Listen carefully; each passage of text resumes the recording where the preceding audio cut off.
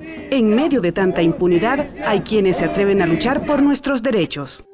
Eric Vidal Martínez, trabajo en el Centro de Investigación y Promoción de Derechos Humanos y PRODE. Comúnmente han sido jóvenes y campesinos los cuales se les ha ayudado, campesinos que son asesinados, pueblos indígenas que por reclamar el agua, el recurso muy vital que es sagrado para ellos, los asesinan, personas de la comunidad LGTBI y otras personas que tenemos en lista que han aparecido asesinados. Y por defenderlos, sufren.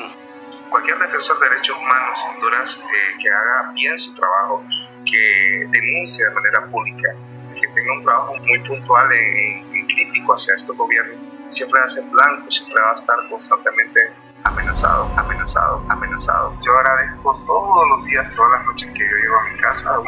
Doy gracias por poder llegar a ver a mi familia. Defender los derechos humanos no es un crimen, es un derecho.